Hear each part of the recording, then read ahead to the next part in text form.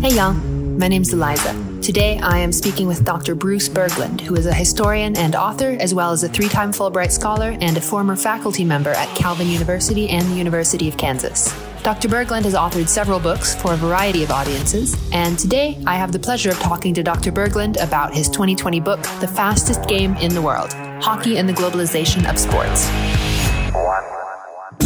It's not a typical text.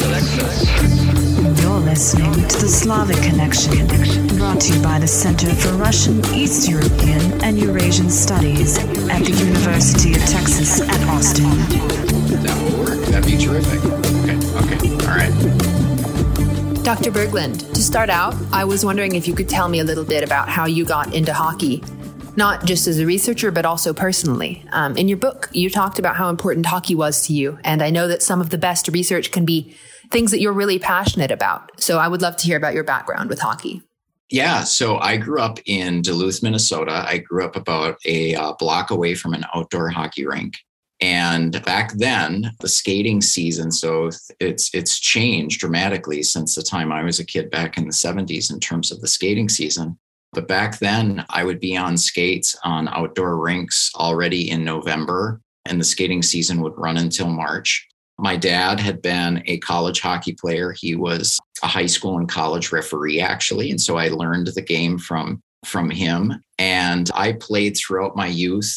Duluth had this robust park system with hockey teams at all of these different neighborhood parks. So I played in that, and I just really enjoyed playing the game. And I was also fascinated by the lore and history of the game. So I had different periodicals that I subscribed to as a kid and learned all the records and learned all the stories and so forth. And by the time I was in high school, I was pretty much a mediocre player. So my career ended. And as I've traveled around in the course of my life and my professional stops, I had kind of lost connection with the sport certainly in terms of playing it, but also really in following it. Then later in my career, as I made the turn into doing sports history, and this came actually as a result, I used to work on the New Books Network podcast, and I did the podcast related to recent publications in sports history and sociology. And so I made a turn at that point in my career into sports studies and sports history. And as I was looking around in terms of topics to study, I thought, why not return to the sport that was kind of my original love in terms of sports and the sport that I knew the lore and the history. And also, given the work I'd been doing in Prague and in Russian and East European history, I knew the connection of hockey to culture and society and politics in that region. And so, that's how I made the move into, writing the history of world hockey. That's really cool. Thank you. Sports can be a representation of political interaction, international interaction that people don't often think about. But people put so much emotion and passion into sporting events because they feel on some level that their team is a representation or an extension of their country or themselves. I know that hockey came to Eastern Europe a little bit later than it came to some other parts of the world as the sport developed. Could you give me an overview of the history of hockey in Eastern Europe and Soviet Union? Sure. We can do the thumbnail sketch, the history of hockey in Eastern Europe and Soviet Union and Russia. So the first thing we have to talk about is what kind of hockey. So there were various forms of hockey that developed in the 19th century in Europe as well as in North America. And so the type of hockey that we're familiar with today originated in Eastern Canada in the 1870s and 1880s. So the kind of hockey we see that's played with a puck on a smaller indoor rink. There was another kind of hockey that was played that developed in England and spread throughout Europe at a similar time in the 1800s. And this is played on an outdoor rink about the size of a soccer field. And it's played with a ball rather than a puck. So there were these two different kinds of hockey. The Canadian version of the game, because it was played with fewer players and in a smaller space and could be played indoors, this is the game that really spread throughout the world. So it takes off in Canada, of course, it spreads into the United States, And then at about the turn of the century, it reaches Europe. So through England onto the continent. And one of the places where this Canadian version of the game first catches on is in Prague. And so for my research, I did quite a bit of research in the National Museum in Prague in the department related to Czech sports history. And it was fascinating to look back at the old newspaper accounts of this new variation of the game. So the Czechs had already been playing the European style of hockey on the larger rink and with a ball. And then to be introduced to the Canadian version of the game with a puck and on a smaller rink, and to see how they would debate, which is the better form of the game, which one should we adopt, and so forth. And in the first decade of the 20th century, in Prague, in Berlin, in Budapest, in Vienna, this Canadian version of hockey begins to take root. And it's popular at skating clubs.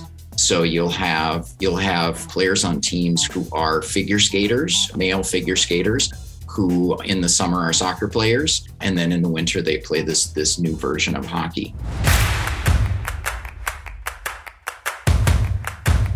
So in the pre-war period, pre-World War I, the sport is slowly gaining participants in Central and Eastern Europe. And then after the war, what really gives it a boost is international competition, and in particular, the Olympics. When the Winter Olympics begin, the IOC, the International Olympic Committee, selects the Canadian version of the game to be one of the sports in the Winter Olympics, as opposed to the version that's played in Europe, which we know of as bandy today, the version that's played with the ball. Ice hockey is a center of attraction. And so by introducing Canadian hockey into the Olympics, this gives it kind of this stamp of legitimacy, and it becomes a venue, as you were talking about before, of sports and politics and the way that people express their national identity at sporting events. So now that hockey is an international event, that it's in the Olympics, in the 1930s, there will be an annual World Championship tournament. This becomes an expression for these different nations to, a way to compete, a way to express rivalries and so forth through hockey, as with soccer and other international sports. And the place where hockey really becomes popular is interwar Czechoslovakia. And right away, the Czechs and Slovaks become very good at hockey. They beat the Germans, they beat the Swiss, they beat other national teams and club teams. One of the stories I wish I could write more about in the book is just how Prague becomes a hub of world hockey in the 1920s and 30s. It's really a fascinating story. So that's the picture in the pre-World War II period, is the sport develops mainly in Prague, but also in other parts of Central and Eastern Europe.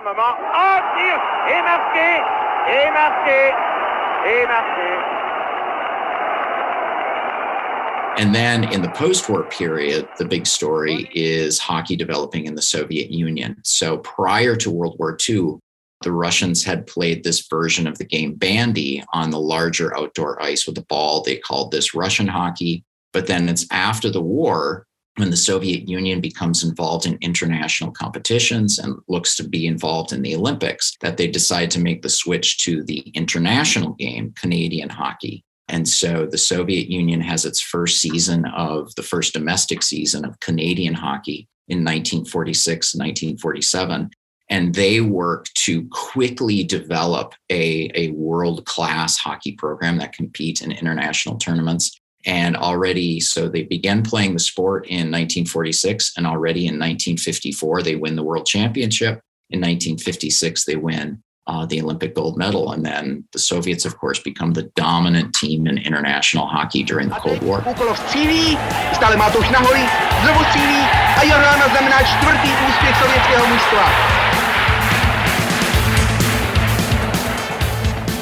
In your book, you talked about how the Soviet leadership and how the Soviet team committed so much more time and energy to their training. And that really granted them an edge that allowed them to truly compete with teams or countries that had been playing hockey for so much longer.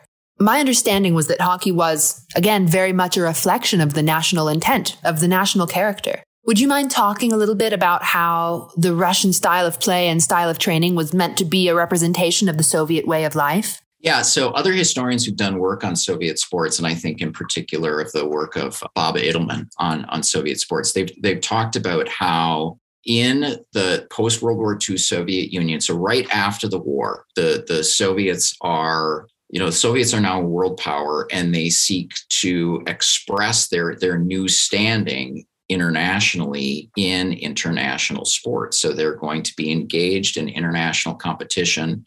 They look to participate in the Olympics. And so in this period, sports has a political aim for the Soviet leadership. So they want to have their teams and have their athletes compete in international events, compete in the Olympics.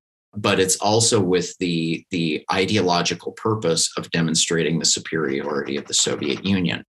Therefore, Soviet teams, Soviet athletes must win.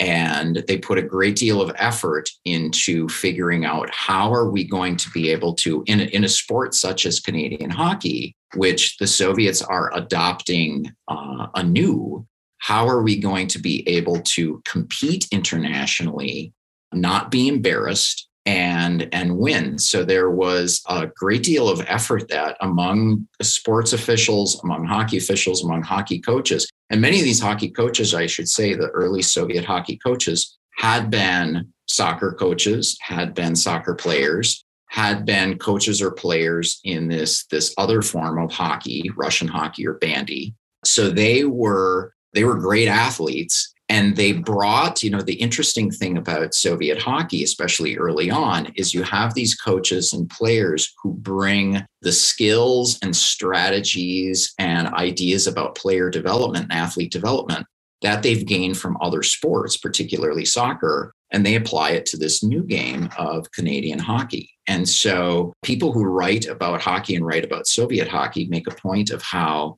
when the Soviets become involved in the sport in the late 1940s and 1950s, they bring about these dramatic changes, not only in player development, but also in strategy. And in a large part, it's due because, we have people coming from other sports, in particular, the emphasis on soccer or drawing from soccer and introducing that into Canadian hockey. So, to your question in terms of asking about player development, you really see this strong Soviet thread, people who know the history of the Soviet Union, the whole idea of the 5-year plans and this emphasis during the Stalin period on, these heroic efforts at labor and overcoming, not only meeting quotas, but overcoming quotas. In looking at records from the Soviet Hockey Committee. So, of course, the Soviet Union had a committee dedicated to overseeing and planning hockey. And looking at their records, there would be page after page of quotas. How many hockey players are we going to have in this city, in this region, and so forth? So there were quotas to hit. There were markers in terms of fitness markers and exercise markers that each player had to meet. So hockey was part of the planned Soviet economy. And this is how they aimed to be the best team in the world, right? They believed in the Soviet method of if you set a plan and if you meet your markers and exceed your markers, success will come. And so this was the system that was really set down in the 1950s. And this was carried forward all the way till the end of the Soviet Union. I have a sense that this drive to win and to excel at all times had a detrimental effect on the personal lives of the players in question who were separated from their families for weeks, right? Yeah, so this was the case in the late Soviet period by the 1980s, is that this system of training and preparing was just so demanding. And I should explain to your listeners what this involves. So the system that was established in the 1950s for hockey was that hockey players were expected to train year-round. So, one of the advances in terms of player development that the Soviets introduced to hockey as well as to other sports is when the ice goes away in the spring, this isn't the end of hockey season. Your hockey training continues through the spring, through the summer, into the fall. And there were very few indoor rinks functioning in the summer. I think there was one in Moscow throughout the 50s and 60s, right? So there were no rinks available. that meant that hockey players would go off ice and do different, they do strength training, they do conditioning training. There was one club that was connected with an airplane factory that would put down sheets of aircraft metal on the ground, to replicate ice. And the players would do shooting drills off of aircraft metal. So the Soviet coaches were quite innovative in developing these methods of off-ice training. But the aim is that the athletes were expected to train all year round in preparation for the hockey season. So this continues, throughout the 60s as the Soviets are gaining success in international tournaments. They won the world championships throughout the 1960s, throughout the 1970s. And as other national hockey programs in Czechoslovakia, in Sweden, in Finland, they began to copy in many ways what the Soviets had done, right? They also start to emphasize year-round training and conditioning and strength training and so forth. And so athletes in other countries are reaching the level of Soviet athletes in terms of their overall fitness and conditioning. And the Soviets, recognizing this, other countries are catching up. What they do is, again, in the Soviet way, we need to ramp up. We need to be more intensive in our inputs in order to continue to maintain our standing at the top in terms of world hockey. And so by the 1980s, players who are on the Soviet national team, they would be in barracks. They would live in barracks for 11 months of the year. They would be at the barracks for 6 days a week. On Sundays, they could see their families. So during the summer, they trained. Their days would begin during the summer at 7 a.m. The days would finish at 7 p.m. So it was really just an onerous, rigid system of discipline and training. And by the mid to late 1980s, so the Soviet national team, it was winning Olympic medals. It was winning the world championship year after year. But the players, and I talk about this in the book. So one player in particular was Igor Larionov, who ends up playing in the NHL in the 1990s. Larionov published an open letter to the coach of the Soviet team, Viktor Tikhonov. And he says, you know what? The Soviet Union is changing. The world is changing. This is a dictatorship. This is a tyranny. We never see our families. This system has to end. And so with the breakdown in the 1980s, where you have players actually rebelling against their coaches and players also recognizing, we're the best hockey team in the world. We're the best players in the world. But there was a sense, Soviet players by the 80s had the sense that, what does it mean if I can't enjoy my family? What does it mean if fans expect perfection and they don't appreciate a good play or a good performance? And so, in the 50s, there was this definite enthusiasm among players and coaches. We're launching on this great new effort, as you see in Soviet society in general, right? There was this belief, we are building something new. We are building communism. By the 1980s, there was a weariness. There was a sense of we're just simply following the script of what is expected of us. And the enthusiasm was gone.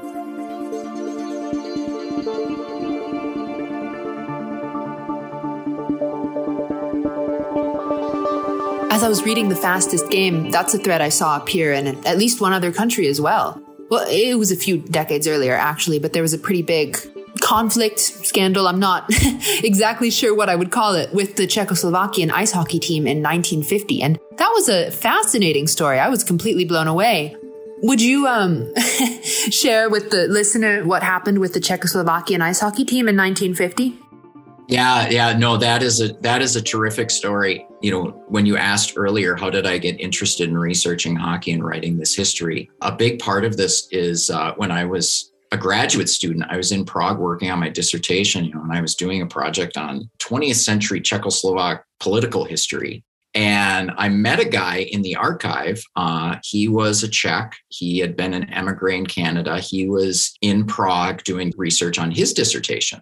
And he had played hockey at the professional level in Czechoslovakia before he emigrated in the 1980s. And I learned from him this story about the 1950 Czechoslovak national team. And I had never heard this before. And it was just such a fascinating story.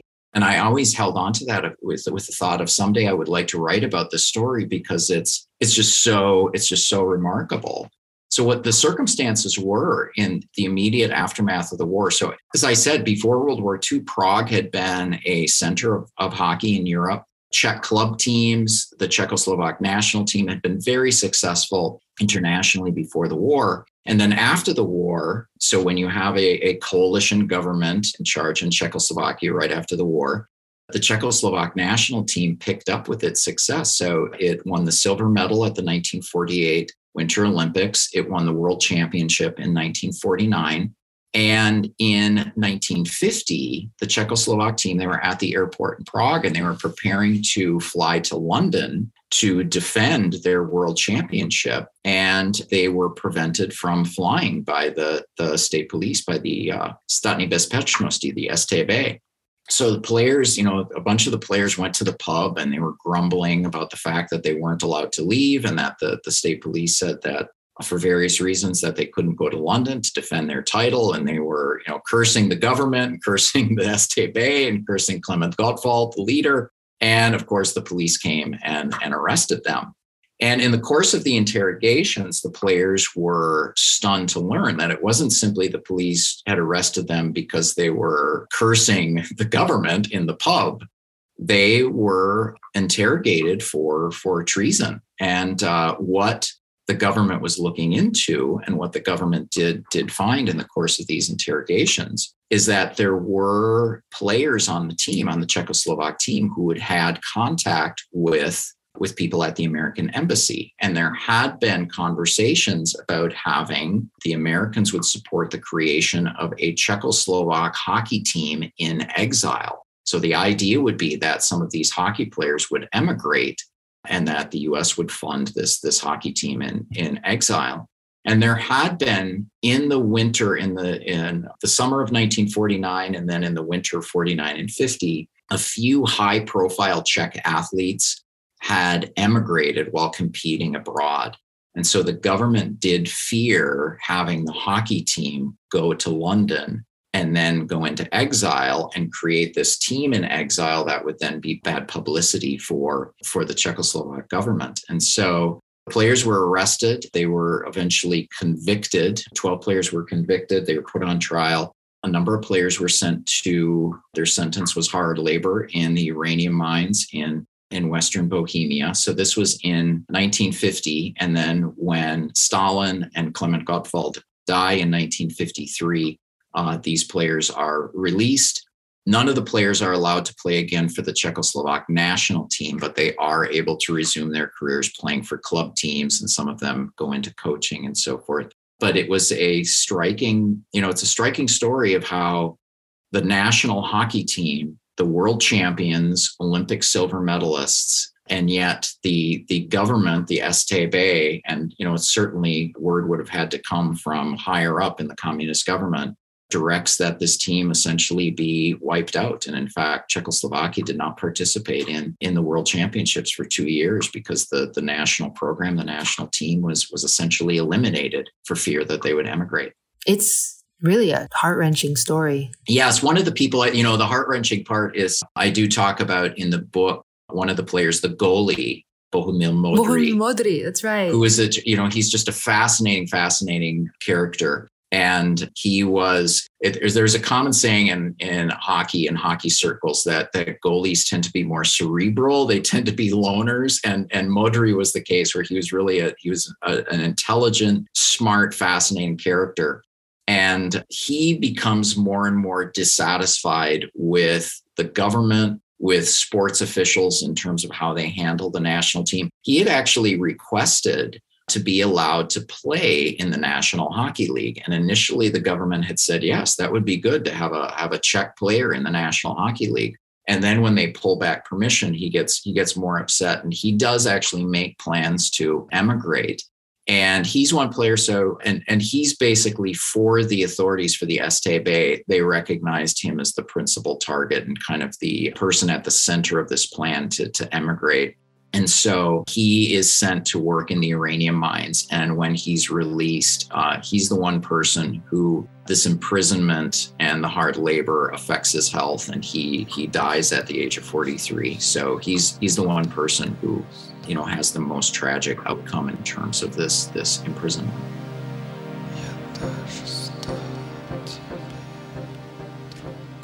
I'd like to draw, certainly not a parallel, maybe a risky connection, but I'd like to talk a little bit about current events and Russian hockey players today and how they're being affected by the actions of their government. Yeah. How, perhaps, they're being restricted by the actions of their government. I was reading an article today about Ivan Fedotov, who I believe he had signed a contract with the NHL. Isn't that right? And then he was detained in Russia, and then he, under circumstances that were not entirely clear to me, signed a contract with the Continental Hockey League. Mm-hmm. Yeah, so this was the episode that happened in the summer. So Fedotov so he was a goalie. He played for the Central Army team in Moscow, and they had actually won the championship in the KHL last year, I believe. Yeah, they won the Gagarin Cup. So he had played in the KHL, had success in the KHL. Then he was signed to a contract by the Philadelphia Flyers, and it was a minor league contract. He wasn't going to go and play for the team in Philadelphia. He was going to play for their minor league affiliates and wherever. So he was making plans to go to North America, to play in the minor leagues, to perhaps get a chance to play in the NHL for the Flyers. And what happened, and I did do quite a bit of reading about this back in the summer, but like you were saying, it's hard to pull the threads apart.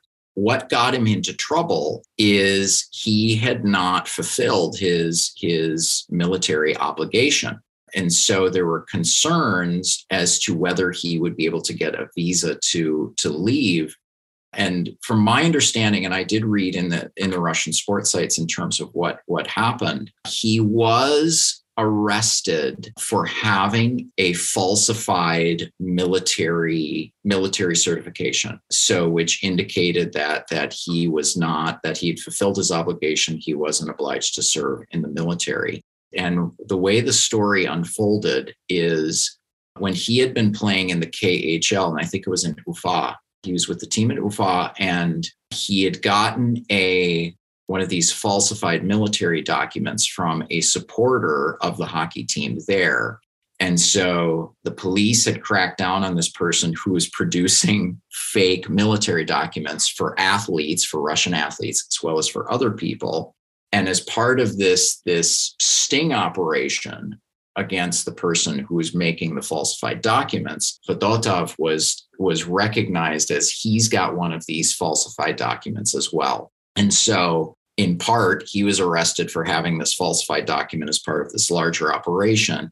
And two, it served well to show that we're even making KHL players, professional hockey players, fulfill their military obligation. So he was arrested and he was sent to the far north to the military base. So I think this year he's slated to play for a military team at a far northern naval base. But, the message was clear that even if you are the goalie for the KHL champion Central Army team, you're still expected to fulfill your military obligation. And, oh, by the way, don't go buying falsified documents. Now, the interesting part of the story is there was another NHL player who plays actually in Minnesota. So I live in Minnesota. He's the star for the Minnesota Wild, Kirill Kaprizov. And he was also involved. He had played in Ufa when he was in the KHL. And he was also involved in the questions as to whether he had one of these falsified documents. Now, he's a star. He's one of the top scorers in the NHL. He's not a goalie who would be a minor league player in North America. And so he was able to, whether or not he did or did not have a falsified document, he was able to leave Russia, and he's back in North America right now playing for the Wild. I fear that I may have asked you two questions in the wrong order. We've talked about the NHL and the KHL, but we have not really talked about the KHL. We have not talked about the history and formation of the Continental Hockey League. And before reading your wonderful book, I had no idea that the KHL existed. And I expect that there are also listeners who will not have known that. Can we talk about the history of the Continental Hockey League? Sure. Yes. Because this is fascinating. It's a fascinating story. And, in your early comments, you talked about international politics and how they mix with sports and hockey. And this is one area in particular where it's really a fascinating instance of how Putin's his program for international politics and building Russia's status in Europe and in Asia connected with hockey and sports diplomacy. The KHL, the Continental Hockey League, was founded in 2008.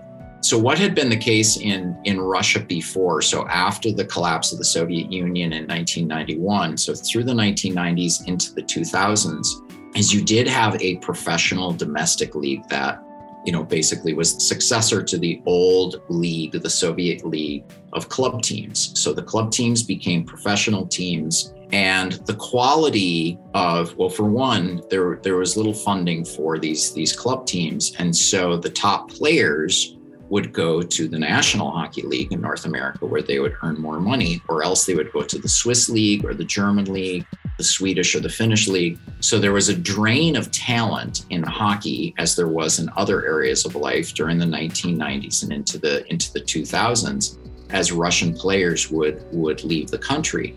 And so the quality of domestic professional hockey, of club teams in Russia, steadily declined as the best teams left the country. And along with that, the quality of the national team also declined. So the national team was not performing as well in international tournaments, in the Olympics and in the annual World Championships.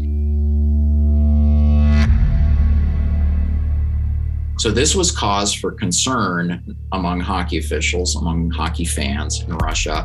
And it was also a cause for concern of Putin. And I talk about in the book, there's this episode, if I'm remembering the year right, I think it was in 2006, when Putin calls the former goalie for the Soviet Olympic team. So one of the greats of Soviet hockey, one of the great figures in Soviet sports period, Vladislav Tretiak, is called into the Kremlin. Tretiak has just been named the president of the Russian Hockey Federation. And Putin says to him, so when will we start winning? And Tretiak kind of, dodges the question. It's like, well, we've got a winning spirit with our team now. I think, we've got success. And Putin cuts him off and is like, no, you're dodging the question. It sounds like you haven't played hockey in a while. I'm asking, when are we going to win? And the implication was clear for Putin, is that he wanted the Russian hockey team to follow with the legacy of the Soviet hockey team and to start winning international tournaments again, to start winning at the Olympics and the World Championships. And so from Putin, and I talk about this in the book, Putin did comment regularly about hockey and this desire to have Russian hockey again be competitive with North American and North European hockey. And so the KHL develops out of this sense that Russian hockey has declined since the collapse of the Soviet Union, and we want to keep our players from leaving and going to other leagues.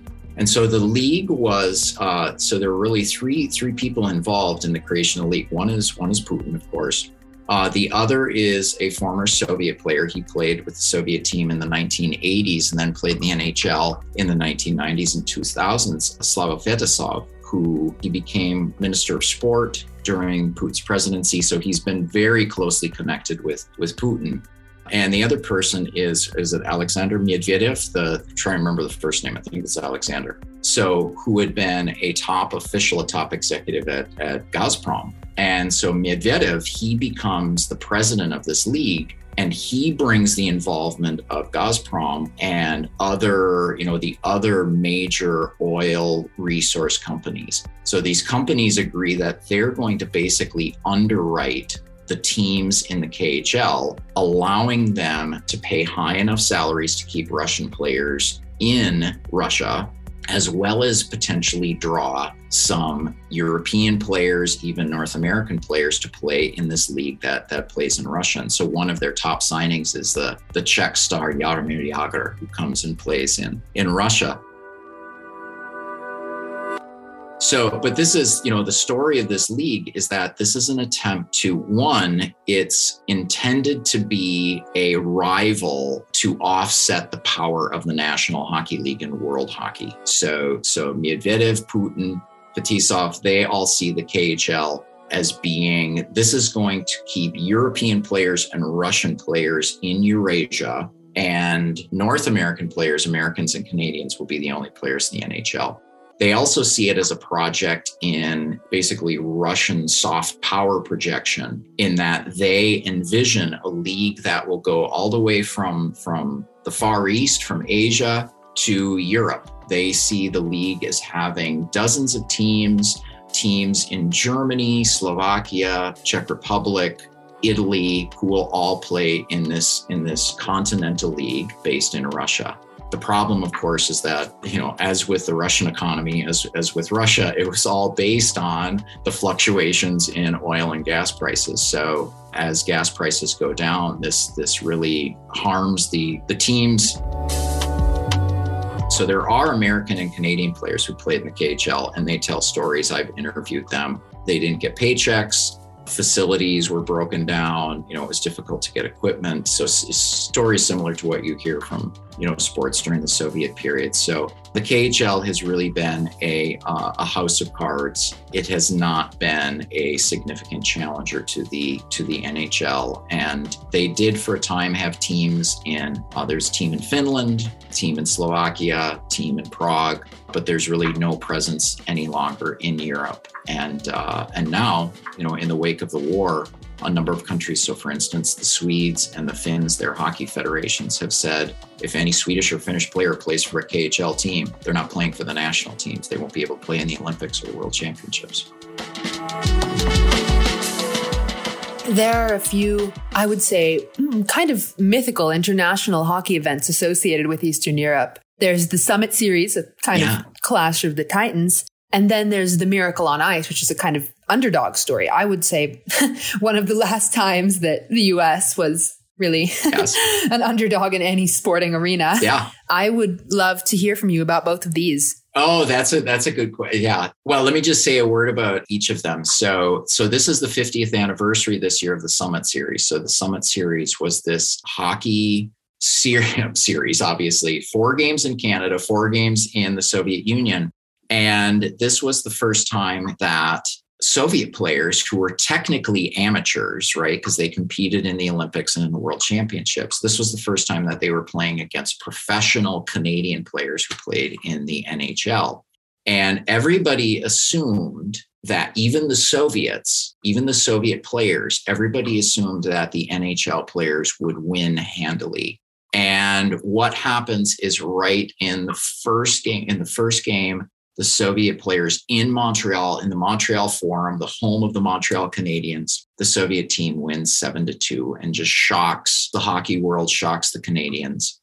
And so even though over the course of the 8-game series, in the final game, Canada wins. And so the final count is, Canada wins the series in terms of total games. But the Soviets win 2 games in Canada, both the first game in Montreal as well as the 4th game in Vancouver.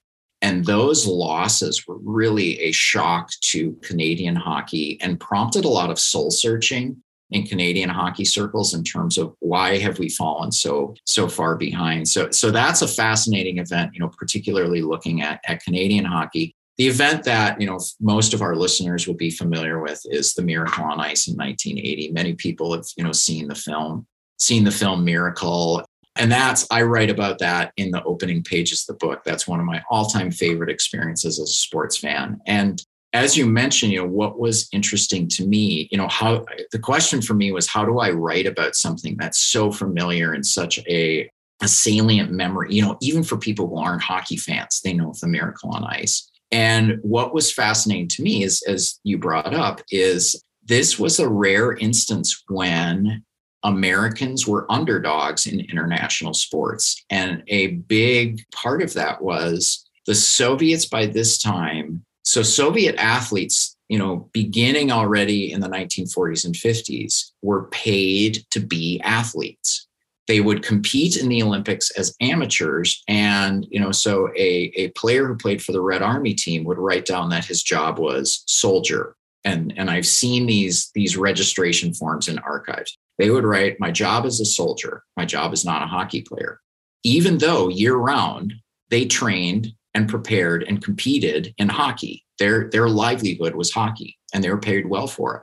And so this was essentially a team of professional all-stars competing in the Olympics, representing the Soviet Union, claiming to be amateurs, who were playing against actual amateurs, American college students. And so it's a fascinating story. And I think part of the reason it still has resonance in American culture is because it's the last true instance of the Americans being underdogs in international competition. And I talk about when we all get excited to watch the U.S. Women's soccer team in the World Cup. It's a great story. We all cheer for the U.S. women. They're not underdogs.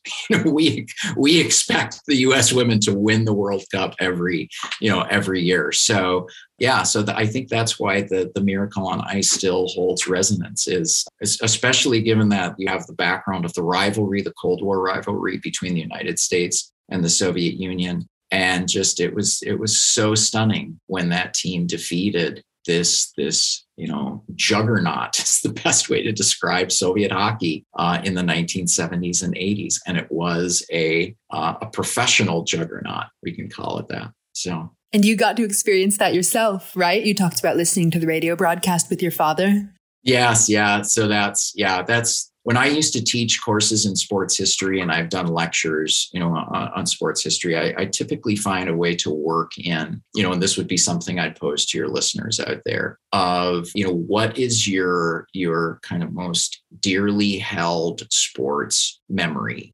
of watching a game in person or watching a game on television. And it might be that your favorite team won, right? So you remember it fondly because it was a big win by your favorite team. And that was the case with me with listening to the US beat the Soviets in 1980. But it's also the case that our favorite sports memories are usually caught up with who we were with when we experienced that. And it was the case that, I have fond memories of sitting with my dad in the kitchen in this winter evening in February, listening to this game, both of us in disbelief that the Americans could actually win this game. So, however many years later, I still treasure that memory. That's a lovely story. Thank you. Thank you. And that's a great question too. What's our personal big sports memory?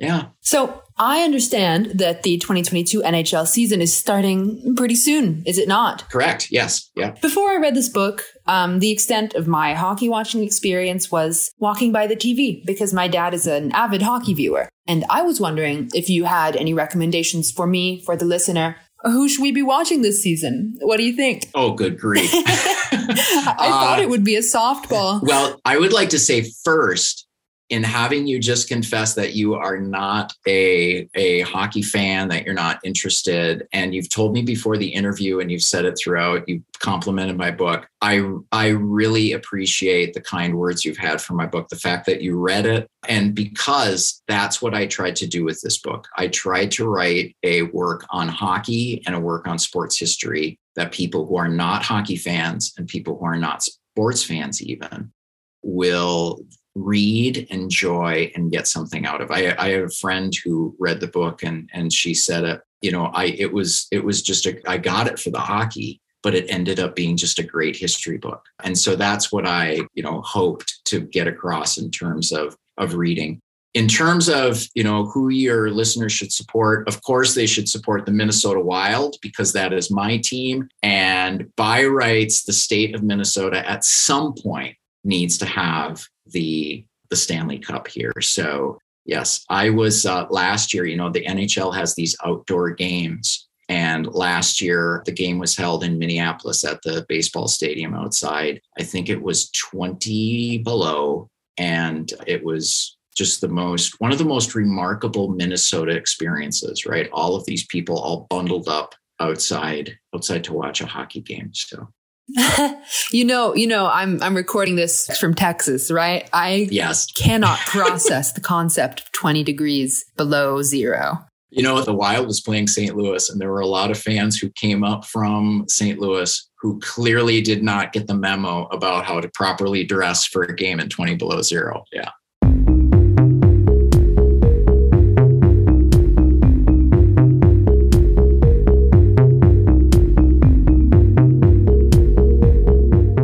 In reading your book, I was really interested in some of the names that you mentioned. I know you talked about Anatoly Tarasov, who tried very hard to present himself as one of the most influential people in the development of hockey. Now, not to challenge Tarasov's influence, but I was wondering, after all of your research, who do you think is the most influential person in the development of hockey? Yeah, that's a terrific question. And something I write about in the book is Tarasov. So he was the coach of the Soviet national team in their great years, the 60s and 70s. And he really built his own reputation in his memoirs and what he wrote. He downplayed his rivals and his colleagues and took a lot of credit for building Soviet hockey. So what I write about in the book is that we can't necessarily call Tarasov the father of Russian or Soviet hockey, as he's usually termed, but he is indeed the most influential person in hockey history in terms of what he brought to the sport, particularly in terms of player development. And as I talked about earlier, this year-round program of off-ice training and conditioning and weight training. This was something that was really, more than anyone, his idea. And we see, this is universal in hockey today. And more than that, this is universal in sports today, right? The idea that to be an athlete, even a youth athlete, is a year-round demand, that you need to train in your sport in the off season. So this is something that comes from the Soviets, and in particular comes from Tarasov. Dr. Berglund, thank you so much for talking to me today. It's been an absolute pleasure. And there's so much of your book we didn't even get into. Yeah, that's, Eliza, that's something I've appreciated. So I've done a number of podcasts, I've done radio interviews, and each interview, somebody picks out a different part. And so I know I did my job well in that, for one, that someone like you who's not a fan has enjoyed the book. And for two, that people can find different, whether it's Soviet hockey or Swedish hockey or hockey in the United States or women's hockey, people have found different pieces that have resonated with them. I just want to say again, the book was absolutely captivating. I loved reading it. I would highly recommend it to anyone. Yes, it's a book about sports, and I have enough experience with team sports that it did tug on those heartstrings for me. But I think even if I didn't, I would recommend it to anybody. Thank you. I appreciate that. The Slavic Connection is part of the Texas Podcast Network, the conversations changing the world. Brought to you by the University of Texas at Austin. The opinions expressed in this program represent the views of the hosts and the guests, and not of the University of Texas at Austin. For more information, please visit us online at slavxradio.com. Thank you. The Center for Russian, East European, and Eurasian Studies condemns the Russian Federation's military invasion of Ukraine. We stand in support of the people of Ukraine who are fighting for their lives and sovereignty in the face of the unjustified invasion by Russian military forces.